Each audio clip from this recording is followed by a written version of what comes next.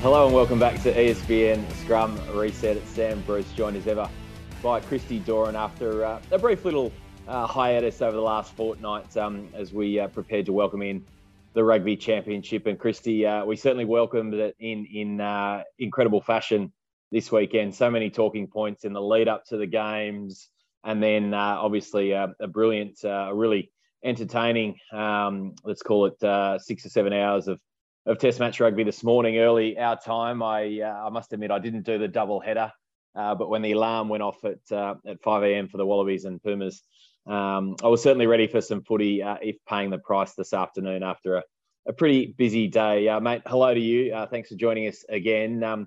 I guess to kick us off, we'll come to the Michael Hooper stuff in a little while.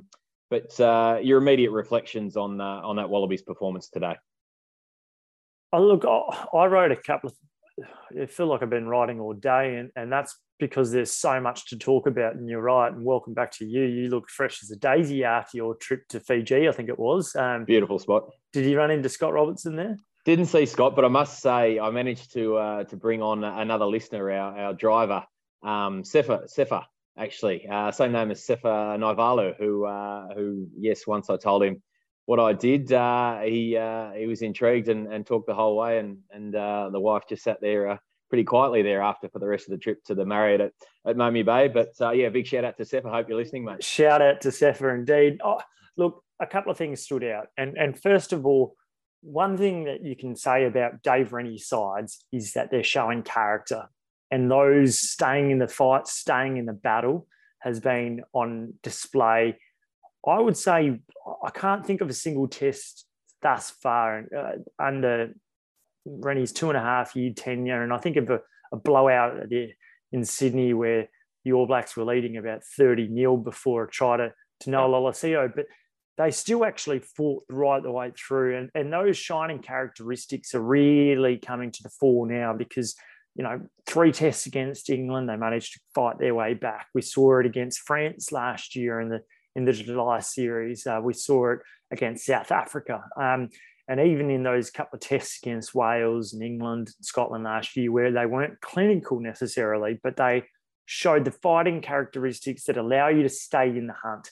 We didn't necessarily always see that with Michael Cheika coach sides. They seemed like they were very temperamental and a bit like the characteristic of Michael Cheika, which was up and down. And when things went pear-shaped, so did the team. Fortunately, this side seems like they're pretty rock solid under Dave Rennie. The polish isn't always there. And when I think of that, I think of the Hunter Paisami grubber under advantage, which goes too long to Len Ikitau. Now, we've seen that a few times with Hunter, and it's a good option, but the execution isn't quite there yet. Once those sorts of things start to come into effect, we'll see a side which actually takes their opportunities, and they'll be a side that you would imagine in the semi-finals of a World Cup next year. But 3 years into this 4-year project, and potentially a 7 to 8 year project, considering the rebuilding mission that needed to take place, they're getting there. What I liked about the test more than anything was that this side doesn't necessarily think that they're world beaters yet. They're not. But what they do have is a good pack, and they've got a really emerging forward pack. They've got Dan McKellar there, who's brought the strengths of the Brumbies into the Wallabies, which are turning into a strength which every test team needs to have, and that is a strong forward pack that can lay the platform and be rock solid at the set piece, and at times dismantle an opposition via that mechanism. And we saw that with the rolling maul. People might not like it, but it is damn effective. And you've got to be a test powerhouse nation, you've got to be good in that area.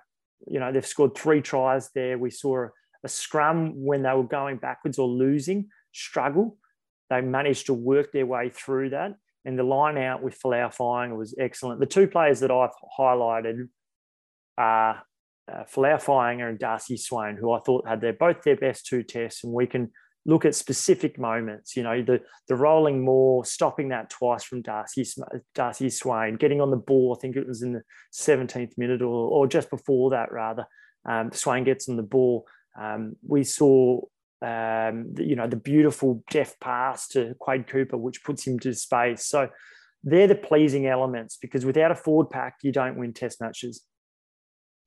Absolutely right. 3 of the 5 tries, of course, came from the rolling maul. One finished by Fraser McWright, getting pulled across the line by Jed Holloway, who had a very solid game, I thought, on debut, and a real emotional post-match little interview with Stan Sport. If you haven't seen that, if you flicked off at full time to go and get a coffee, go back and watch that, because despite a cheeky little F-bomb, it was beautiful to see the emotion and what that international debut meant to him. And then, of course, penalty try from Mike Adamson, who is a referee. I tell you what, if I'm a coach at the World Cup next year and I'm seeing Mike Adamson next to one of my team's fixtures from the knockout phase onwards, I'm a little bit concerned, because it's helter-skelter stuff to me. And to me, it feels like he's still reffing as if it's a sevens game. And I think we mentioned that following the Wales test last year. It was 30 penalties in total. The first half never really had any flow to it at all. He was very quick on the whistle. The Wallabies were 10-3 behind in the count at half time. But then in the second half, it all flipped around. And at one stage, there must have been about 8, 9, 10 penalties that Australia had in a row. So, but before we move on, look, we don't want to talk too much about the referee. No, absolutely not. But I actually, it was pedantic. That's what it was. And it was nitpicking. And you could find more penalties in there. But unfortunately, that's the game of rugby that it is now. I actually thought the vast majority of them he kind of got right. I thought the Jed Holloway one, where he's gone slightly across, but he's managed to get hands firmly on the ball. I thought that's wrong. He's got hands on the ball. He's probably won it. He's come down with the ball. Yeah. I thought that was a mistake. But for the vast majority of them, I thought they were pretty right. I think on the whole, he largely stayed away from the pocket. Holloway, maybe other referees might have given him a yellow card for a high tackle there. There was when all the penalties were going against the Wallabies in that first half. So it was interesting that I think it might have been Morgan Terenui very early on said that Mike Adamson generally early in a test match goes very hard at it, and then we'll start to let it go a little bit more. Well, we saw that with the Wallabies, certainly, but some of the things that the Argentinians were doing in that second half was what Australian supporters had been furious about for years under Michael Cheika, an ill-disciplined side. And we saw some simple things off the back of kick restarts where the Pumas just gave penalties away and allowed the Wallabies to picky way their back up the half of the field. So I wasn't as frustrated as some, but I could understand Andrew Merton's bemoaning the style that Mike was going about it. Yeah, and clearly, as you say, we don't want to harp on about it, and we need referees coming through at the elite level, and no doubt he's going to get better as he gets more exposure. But certainly there's, and I mean, that's the thing too, coaches they do so much research into the opposition team. Yeah. They must research the referee as well and work out what are their particular focal points and where do they usually award the majority of their penalties. Yeah, indeed. And the other one that I'd highlight is the Hunter Paisami. He clearly went for an intercept there, almost got two hands on it. I don't think he necessarily did, but you know what? Mike Adamson there goes, that was a genuine intercept. Yep. Good call. And I don't think we saw the TMO really come into it at all, once or twice around tries and whether or not they were legitimate. Do we check this? They played on. I thought the TMO or the lack of TMO interjections was incredibly refreshing. And perhaps that's why I think the balance was reasonably well struck, because despite the fact that there was a number of penalties, we didn't have the stop-start nature of a TMO. Very good. All right. It's such a big talking point. Let's start with Quade Cooper before we come to skipper Michael Hooper. The second half injury on the back of course, the calf injury there in the warm-up over in Perth, it just looked straight away like an Achilles, didn't it? Just the fashion in which it happened.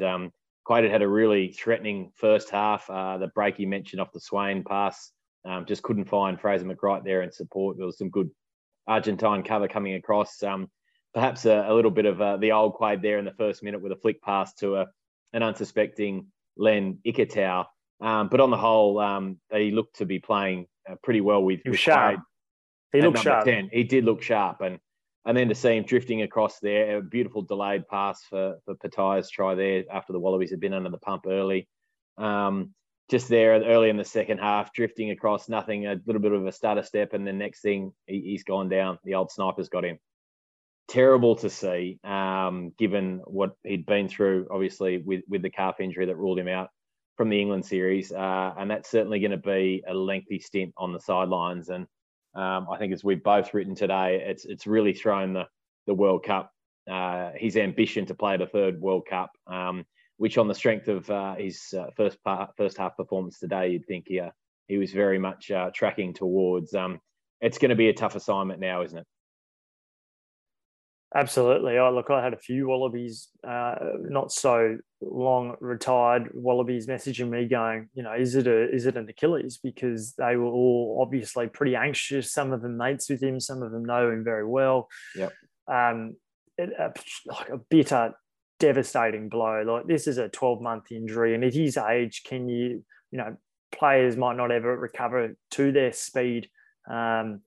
And at his age, it's very unlikely that he ever will. But particularly given that 12 months brings him on to the eve of the World Cup, and he's the sort of guy that has shown that he doesn't necessarily need match form or match practice to come into a game, because what we saw today was good enough to be a Test standard. And what we saw last year when he had been in the wilderness for 4 years of Test and hadn't played a game of professional rugby in the Division 2 of Japan, we hadn't seen. He delivered against the Springboks too. So, if he can somehow get himself to a state where he can run and match some speeds, you wouldn't rule him out. But long way back, and this is I've been saying it for a long time. Those that have been listening to the podcast would have heard me go, I don't see both he and James O'Connor making it to the World Cup. And I've been saying it for a long time, and I still feel like both of them might not make it to the World Cup. Maybe one is already gone. We know that James O'Connor can't really string 3 to 4 games together at the moment. And sometimes that's also because he's not getting picked. But what does that do? And then in terms of an experience decision, do you bring in a second youngster to kind of learn? Tane Edmed and Ben Donaldson are now potentially one injury away from a call-up, and you've got to think that at least one of them will be going to Europe later in the year and could see some action even before then. Yeah, look, I'm a Ben Donaldson. Out of the two, I'm a Ben Donaldson fan. I think Ben Donaldson's got more of a Test game. I've spoken to recently a few people that go, do you think Ben could do a job? And they still think it'd be rushing him, which is interesting. They've got to make a really clear decision next year, the Waratahs, who they pick at 10. They've got Kurtley Beale coming back. One of them will have to be sacrificed probably to the bench. Injuries will occur, no doubt. I think that Noah Lolesio should be part of most 23s going forward, simply on the fact that I think he'll play a pivotal role at next year's World Cup. Whether or not he starts, whether or not he comes off the bench, or whether or not he starts later in a tournament, should they progress deep in it, just given the history of O'Connor and Quade.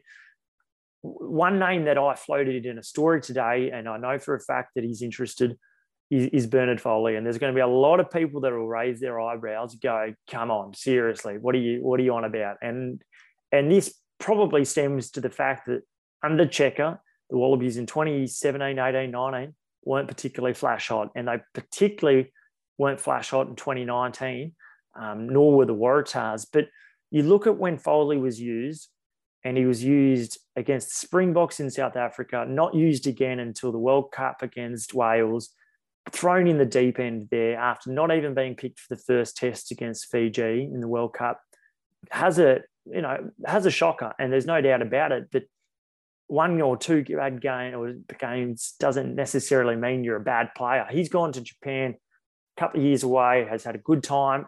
And in fact, he was asked before Quade Cooper, are you interested in joining the Wallabies last year before the Rugby Championship? And look, there's particular players out there that feel like they were either burnt from Rugby Australia or because there was no communication from Rugby Australia for a couple of years, guys that have played 70 tests, that do they, how does it make them feel when you just at the last minute go, oh, do you want to come train with us and see how you're going? Like, you've got to treat some guys with more respect, particularly when they've been at World Cups, particularly when they've been a part of a group for so long. So I wouldn't rule it out. There's going to be a third Giteau pick at some point in time, because we know that Kerevi's out for a long time and we know that Quade's out for a long time. It allows Rory Arnold to come into this spot seamlessly. So Marika will stay there.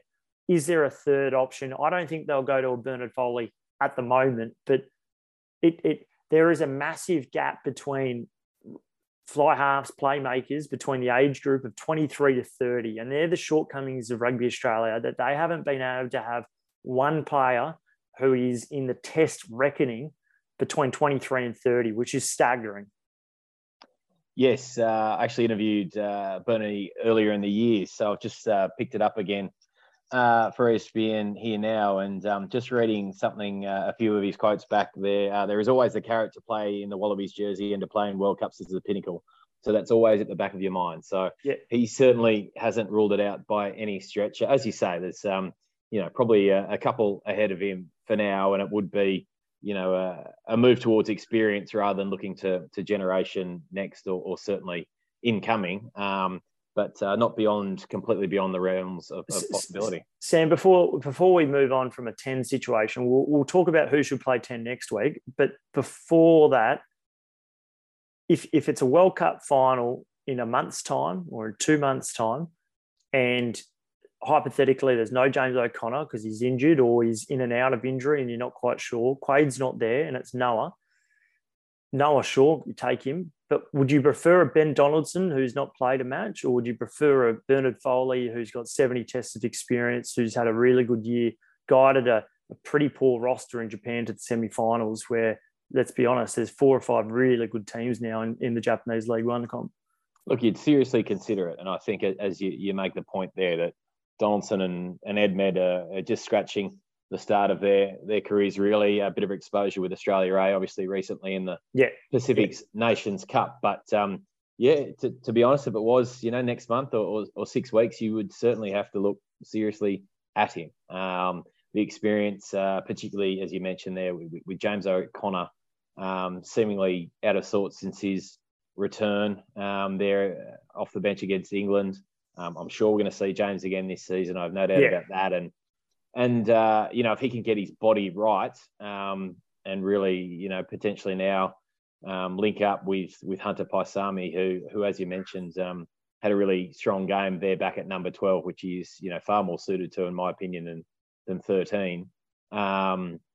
He looks really sharp. That combination we spoken about beforehand with James at number 10 and a couple of other Reds potentially in the backs, Geordie Pattaya back on the wing, and a guy you wanted to flag, Tom Wright, looking right at home at fullback. So, look, it's an intriguing proposition, isn't it? And we'll just have to see how the next few weeks unfold. I mean, the Wallabies injury ward, just when you think it can't get any worse, when you lose Samu Kerevi on Commonwealth Games duty, and I don't know how much we want to unpack that decision. I mean, hindsight's a beautiful thing, but certainly in a World Cup year, had the Com Games been held and the World Cup, as you said, were in September, then there'd be no way Samu would have gone to the Com Games in that position. But compare Dave Parecki, cops concussion at the start of the week after the rotten run of luck, both in the lead up to the England series and then what went on during that 3-test showdown. It's quite remarkable, really. Yeah, you're not wrong. And look, it's attritional, and we've always known that. But at the moment, there's a lot of injuries. There's a lot of questions being asked, and there's a lot of, not just questions from Joe Blow or people in the media. There is some heat from questions around rugby administrations going, what's going on in here? There's been a lot of injuries, and some of them on the training paddock, particularly, which isn't great. Who are you starting next week at number 10? I'm starting Noah Lolesy. I don't think he was particularly bad at all in against England. Obviously, as we spoke about after the third test, the Wallabies got very lateral. They seemed determined to try and spin the ball from side to side. I mean, he's still finding his voice, really, isn't he? And that's potentially the big learning that came out of that, he really needs to step up and command that, hang on, boys, this isn't working, or it's not getting the desired outcomes that we're after. We've got to change tune here a little bit, and that's all part of his development. And but he'd be where I'd go next week for sure. What about you? Yeah, I think it might depend on there's been a few changes already, and you don't want to be making changes and multiple changes week to week. You want players to allow to build into it as well.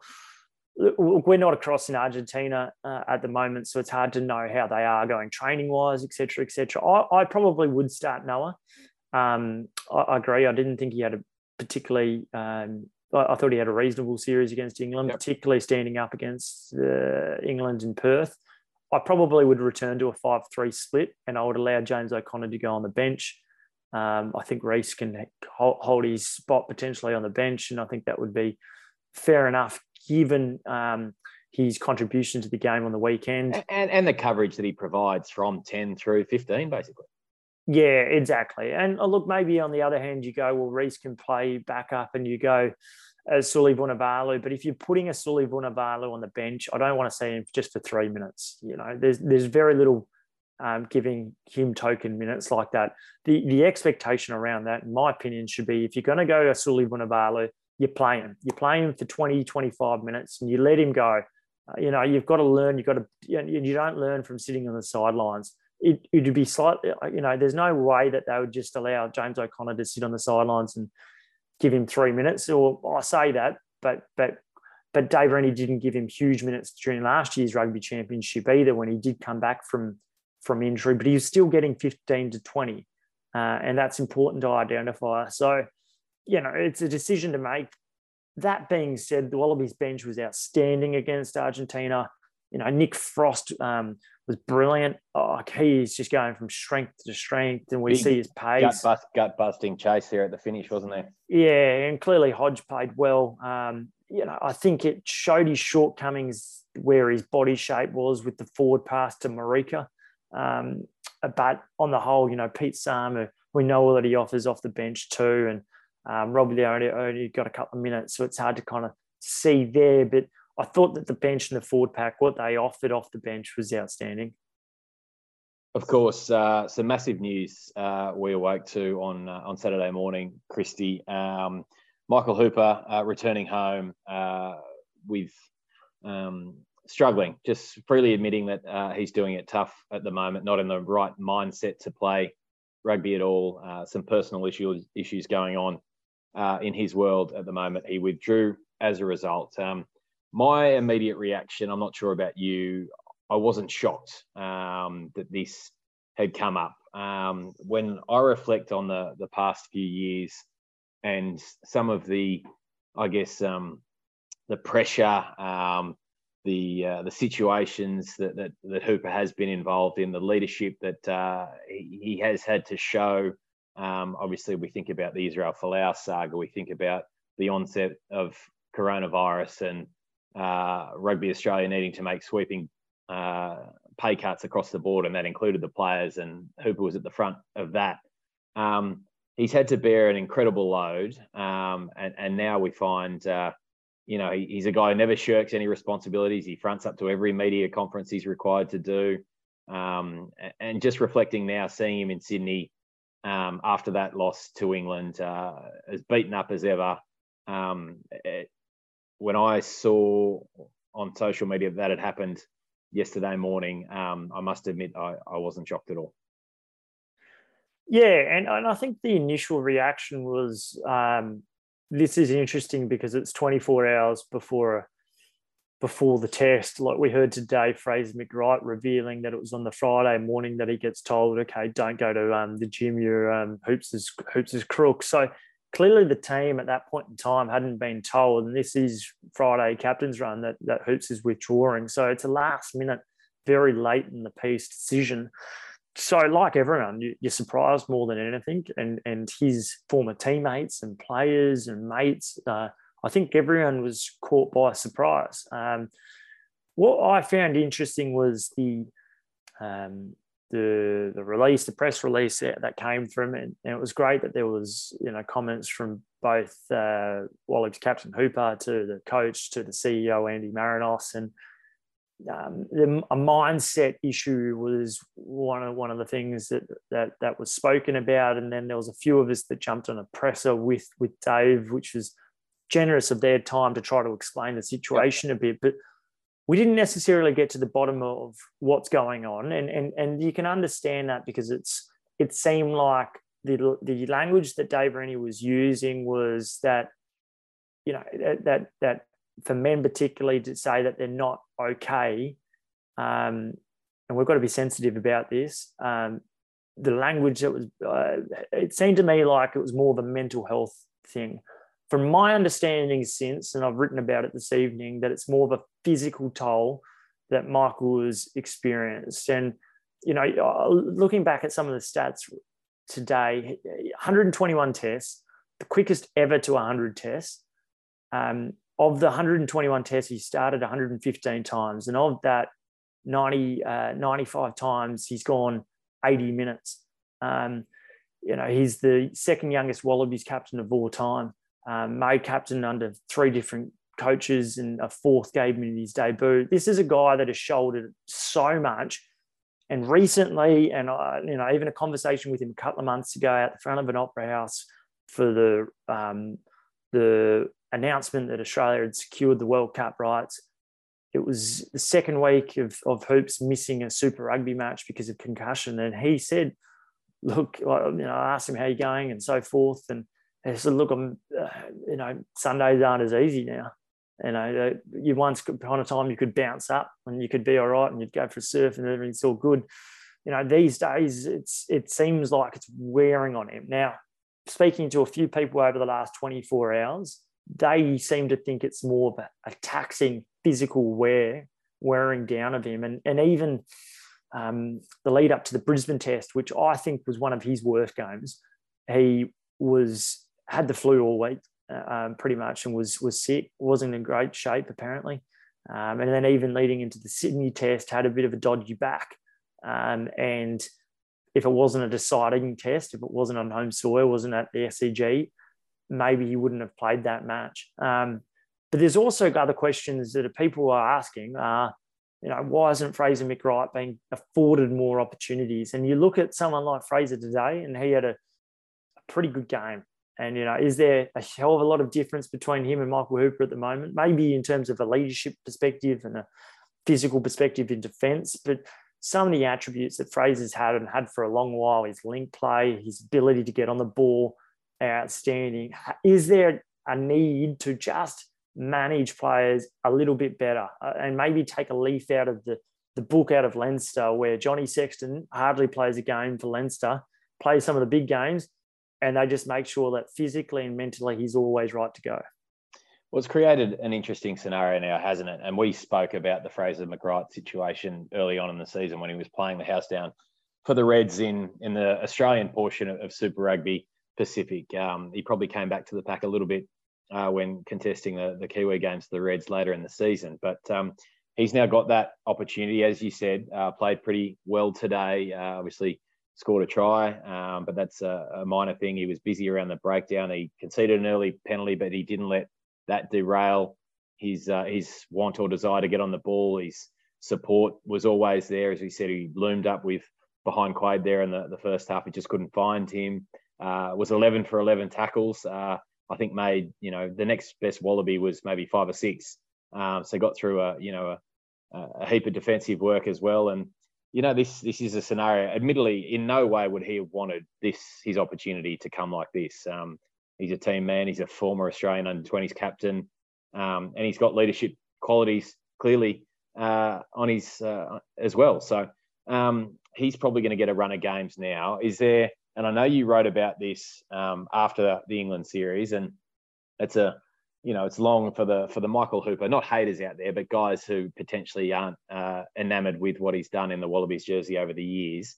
It was an opportunity for people to say, yep, I think the time has come for a change of voice, potentially, or no, Hooper is the man to go through to the World Cup. With this now obviously occurring, is it a time to look seriously at that and think, okay, perhaps James Slipper, who is also a man who's had his personal struggles in the past, and perhaps that's something for Hoops to call on and have a bit of a chat with Slips, and no doubt he will at some point, about finding his way back and getting through some personal stuff. Is that the option now, that to help manage him, as you say, to help manage Michael Hooper through to France next year, that he can potentially, that's the captaincy is one thing that he doesn't really need? I think it's something that will seriously be considered. From my understanding, that has actually been raised to Wallabies officials in the past. Is there the possibility of a co-captain? From my understanding, they are not keen on that idea. And nor is there, and as I kind of wrote and posed, nor is there the obvious alternative candidate, which has made it trickier, particularly when you look at Alan Alatoa and Taniela Tupou, James Slipper and Angus Bell. Well, it's really only Nick White, isn't it, that could potentially step in and do that. And we know Nick is not a great, perhaps, referee manager, like any good halfback, right? They're going to have their run-ins with the whistleblowers. Look, I think that you could see Michael Hooper continue with the on-field captaincy and perhaps take a really back step when it comes to, and it's not just fronting the media when you're the captain. There's a lot more functions, obligations to talk. There is the captain's run, generally speaking, or, facing up after a Saturday after a win or a defeat. And how hard must it be when we can't deny it, it's a pretty poor winning percentage rate. And that's not necessarily a reflection of Michael Hooper, but a reflection of the times that he's unfortunately, or fortunately, led the Wallabies side. Dave Rennie going into the test had a 39% win rate as coach. That would have been, bumped up just a little bit now after that win. Today's rather. I think it will be a conversation that will be had. I think it will be entirely up to Michael Hooper. I don't expect Michael Hooper to play against the Springboks. I think he's a chance of playing against the All Blacks, but there is a strong chance that maybe he has the entire rugby championship off. But it's probably too early to tell, because I think Michael Hooper will probably take some time off, make sure he gets complete full physical examinations to see where he is physically, and he'll be also in tune mentally as well. And like everyone in the Australian rugby community, and I'm sure the wider sporting community and everyone on the street, it's he's been lauded for taking this stance across the board. Really, it's a powerful message. He has, to all people out there, but particularly men of 18 to 70 or whatever, that we see the statistics of struggling and with various things in life. Bravo, Michael Hooper. Everyone wishing you well, and take as long as you need.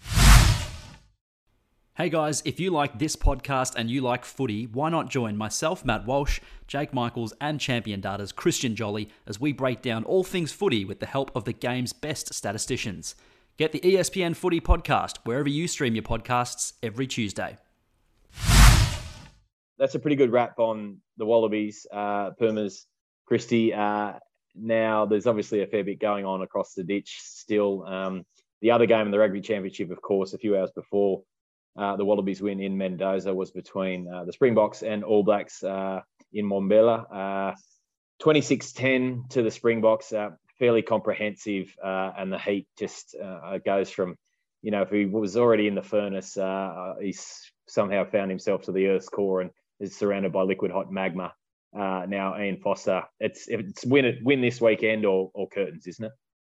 You'd think so, and that's some of the reports coming out of New Zealand. That's likely the case. And it was pretty telling that the New Zealand CEO, Mark Robertson, only said that he was the perfect man or he's the right man to lead the All Blacks to South Africa, but refused really to guarantee whether or not he'll be there at next year's World Cup. Now, that's like an open-ended question, and it's one which can be, a reporter's clearly trying to get an answer. Is he going to be there at the World Cup or not? And if he's not, then you hold people to account, don't you? So I felt like he's probably trapped between a rock and a hard place. But what it does show is that he's seriously under pressure, under scrutiny, already lost 2 of his assistants, a similar result, despite the fact that he's saying that, it was one of our better games. It was a step up, which is some of what Ian Foster's had to say since. The question is, he perhaps set up for failure. Going over to South Africa is an almighty tough task. Beating the world champions, they haven't played the All Blacks at home for a couple of years. Let's be honest, it was always going to be difficult to win one, let alone 2. So, look, I think it probably does come down to this test. It's just going to continue. It's a religion in rugby in New Zealand, isn't it? And if it's not, then it's just the hottest topic in town. It's all over the newspapers. It needs strong leadership.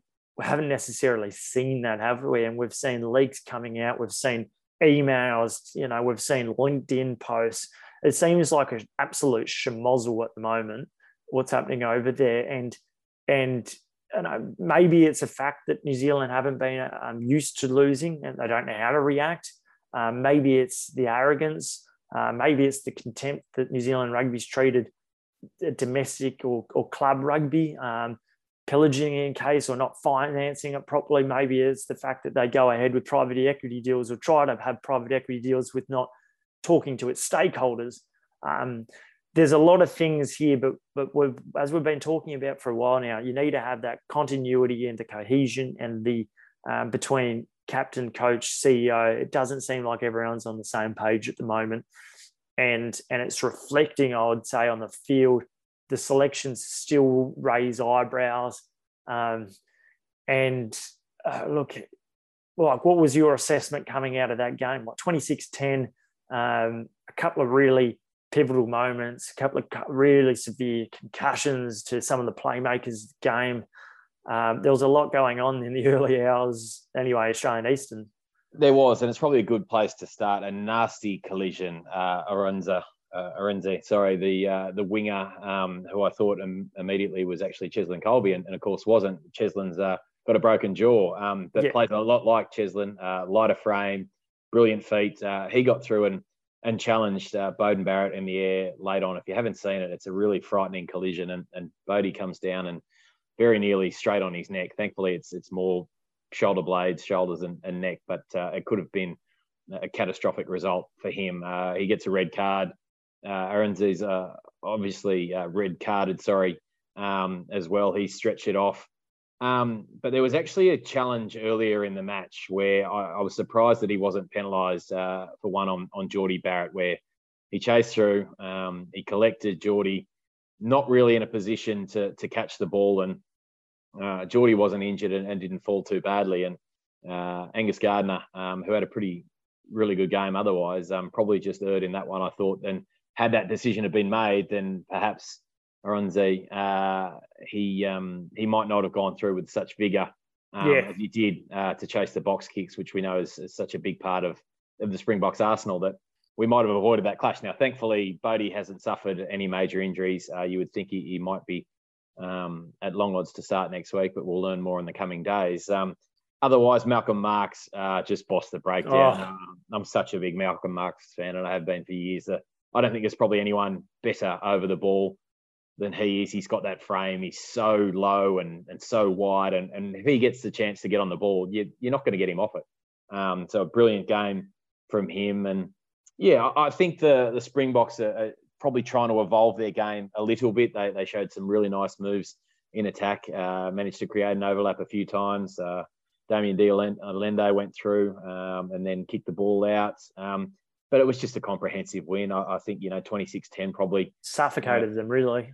They did. They squeezed them, and any opportunity, the rare opportunities that New Zealand did get, they often shot themselves in the foot. Bodie made a beautiful break from behind his own line and found Geordie, and then I think the play broke down with just a terrible forward pass from Akira Ioane. So, yeah, look, they've got some massive issues, not just clearly within the game in New Zealand rugby and all the criticism that they've come in for in recent times, but there's real question marks in many positions across that team, and the heat, while it's on Ian Foster, it's certainly right on Sam Cane too. I do wonder if there was a coaching change, whether Sam Cane would be retaining his spot in the team. So hypothetically, if they were to lose next weekend, let's say Scott Robertson comes in, I wouldn't be shocked if Sam Cane isn't in the number 7 jersey for that first test against Argentina back in New Zealand.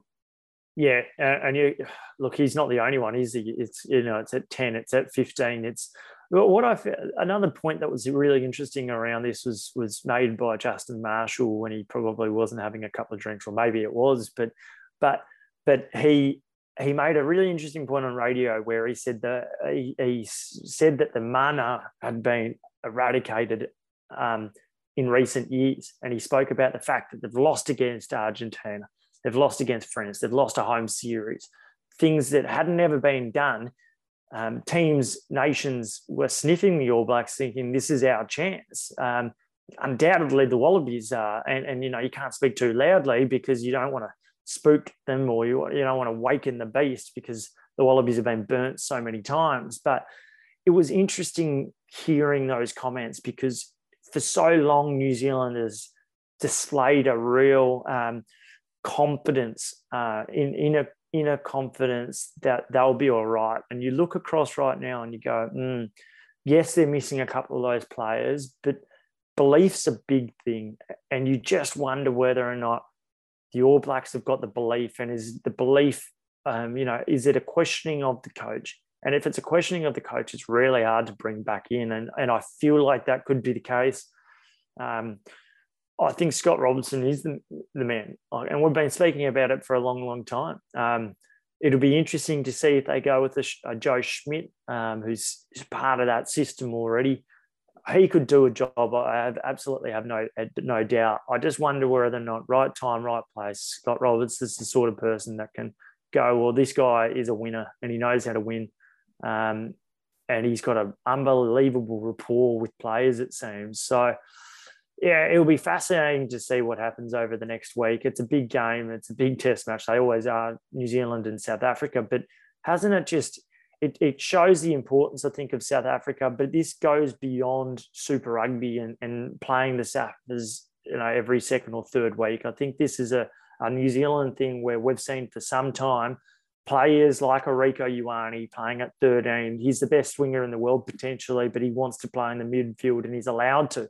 So much so that he was playing 12 for the Blues at times. Like, there's players there that, and I encourage you to look at a Rod Kafer column from 2020 where he spoke about some of these sorts of things around selection and around not getting necessarily too big for your boots. Look it up. And it was after the 16-all draw between the Wallabies and New Zealand in Wellington where Kafer warned players, Australians, don't get too confident, don't get too excited about what you've seen. This is a New Zealand side where there was a lot of poor selections. And players didn't play particularly well. So slight tangent, but really fascinating. And once we're talking about the Rugby Championship and how open it is, and this is why with the Wallabies, next week's pretty crucial, because if they win this in Argentina, 2 tests at home against South Africa, the second of which will be played at Sydney Football Stadium. Bumper crowd, imagine 40,000. You imagine Adelaide Oval will be pretty historic there. So there's a real opportunity here for some silverware to build some momentum. And really, win back a few more fans. As you say, those games. I think the one in Adelaide is actually an afternoon kickoff there at the Adelaide Oval, and of course Paddington and Moore Park will be humming for that first international event at Allianz Stadium. The turf's in, the Chooks and the Rabbits are going to kick it off, and the NRL to officially open it, and then the Wallabies in box the next day. So a fantastic opening, and it should be a brilliant weekend of sporting action here in Sydney. Oh, yeah. But before we go, Sam, did you catch the footage yesterday, Saturday, that is, of Joey's of schoolboy rugby? I did, and a comment that was made to me was, how do we capture this and drive this? How do we really embrace this and make this? Why can't we get this kind of atmosphere at Waratahs games and everything? And there's different questions there and things about the way that sport is run. It was a big Catholic derby, of course, here in Sydney between View and Joey's, and a lot of reunions on, and that's why it was moved from Lane Cove to Leichhardt Oval. Certainly not a good sight seeing that railing come down and those what look like mostly gentlemen fall precariously forward. Really lucky, no serious injuries. It was confirmed this morning. But I'm sure we might hear Peter Volandis on 2GB referencing it and his quest to get a bit of funding for not just Leichhardt Oval, but a few other venues here in Sydney. Oh yeah. It's not the last we've heard about that. The final one, and we haven't been on obviously about a week and a half, is you've got to pay a shout out to the Australian Sevens sides and a great recovery, a great comeback after the disappointment a year ago in Tokyo. I thought Rugby Australia needed to be applauded with the high performance panel that made the decision, which was an unusual one, but a very simple one to switch the coaches over. And John Manenti's side, I thought, didn't take their chances against South Africa in the semi-final. They were there, but nonetheless, a reasonable result. And if they can jag a series victory or a tournament victory in the States over the next month, they could win the World Series. That's a huge one if they could do that. But particularly the women, Tim Walsh has clearly changed in aspects of his coaching, and speaking to Charlotte Caslick before that, and Tim himself said he was less narrow-minded as a coach. It was less coach kind of aspect and more listening and feeling how the players respond to various things. But Charlotte Caslick, we know that Maddie Levi is so impressive, and there's a lot of great young women playing the game. But Charlotte Caslick, that was that semi-final performance against New Zealand and even against Fiji in the final was one of the better performances I've seen in Australian rugby, men or women. Caslick over the ball, Caslick in defence, Caslick with ball in hand. She could teach a lot of people how to pass the ball left to right. She's a brilliant footballer, full stop. And if you're naming the 20 best players in the world in sevens or 15, she's absolutely somewhere in that mix in the top 20 for mine. She's a fantastic athlete, a brilliant footballer. She's had a bit of exposure in the NRLW, and who knows, she may well end up back there after a third Olympics. But she's a great role model for Australian rugby and for Australian sport. Great to see. The girls have been across all mainstream media, back on Sports Sunday this morning.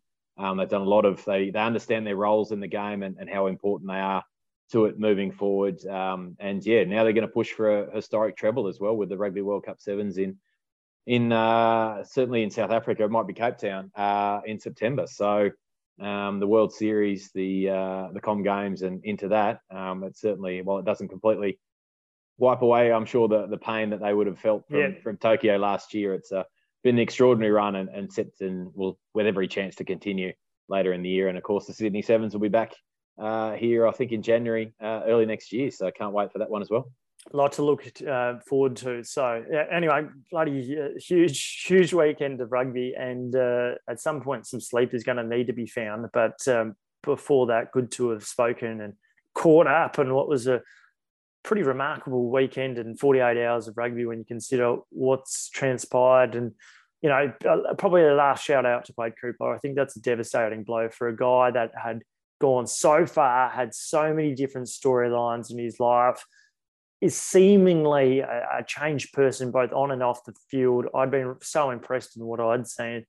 And hopefully he continues his spirits, and fingers crossed. You wouldn't write it out, would you? The Quade Cooper story and what he's been through. Many twists and turns. So many. Is there one more? And hopefully we do get to see that at next year's World Cup, if indeed he can make a recovery. He's hoping. Here. Well said, mate. That's good. That's a wrap. That's a big pod for a big weekend of sporting, of rugby action, both on and off the field. Plenty of narrative, and of course all the on-field stuff as well. Mate, thank you for your time. I'm off for a glass of red, a lie down, and hopefully a good 8 hours sleep tonight. So, mate, thanks again, and we'll talk again next week. Look forward to it.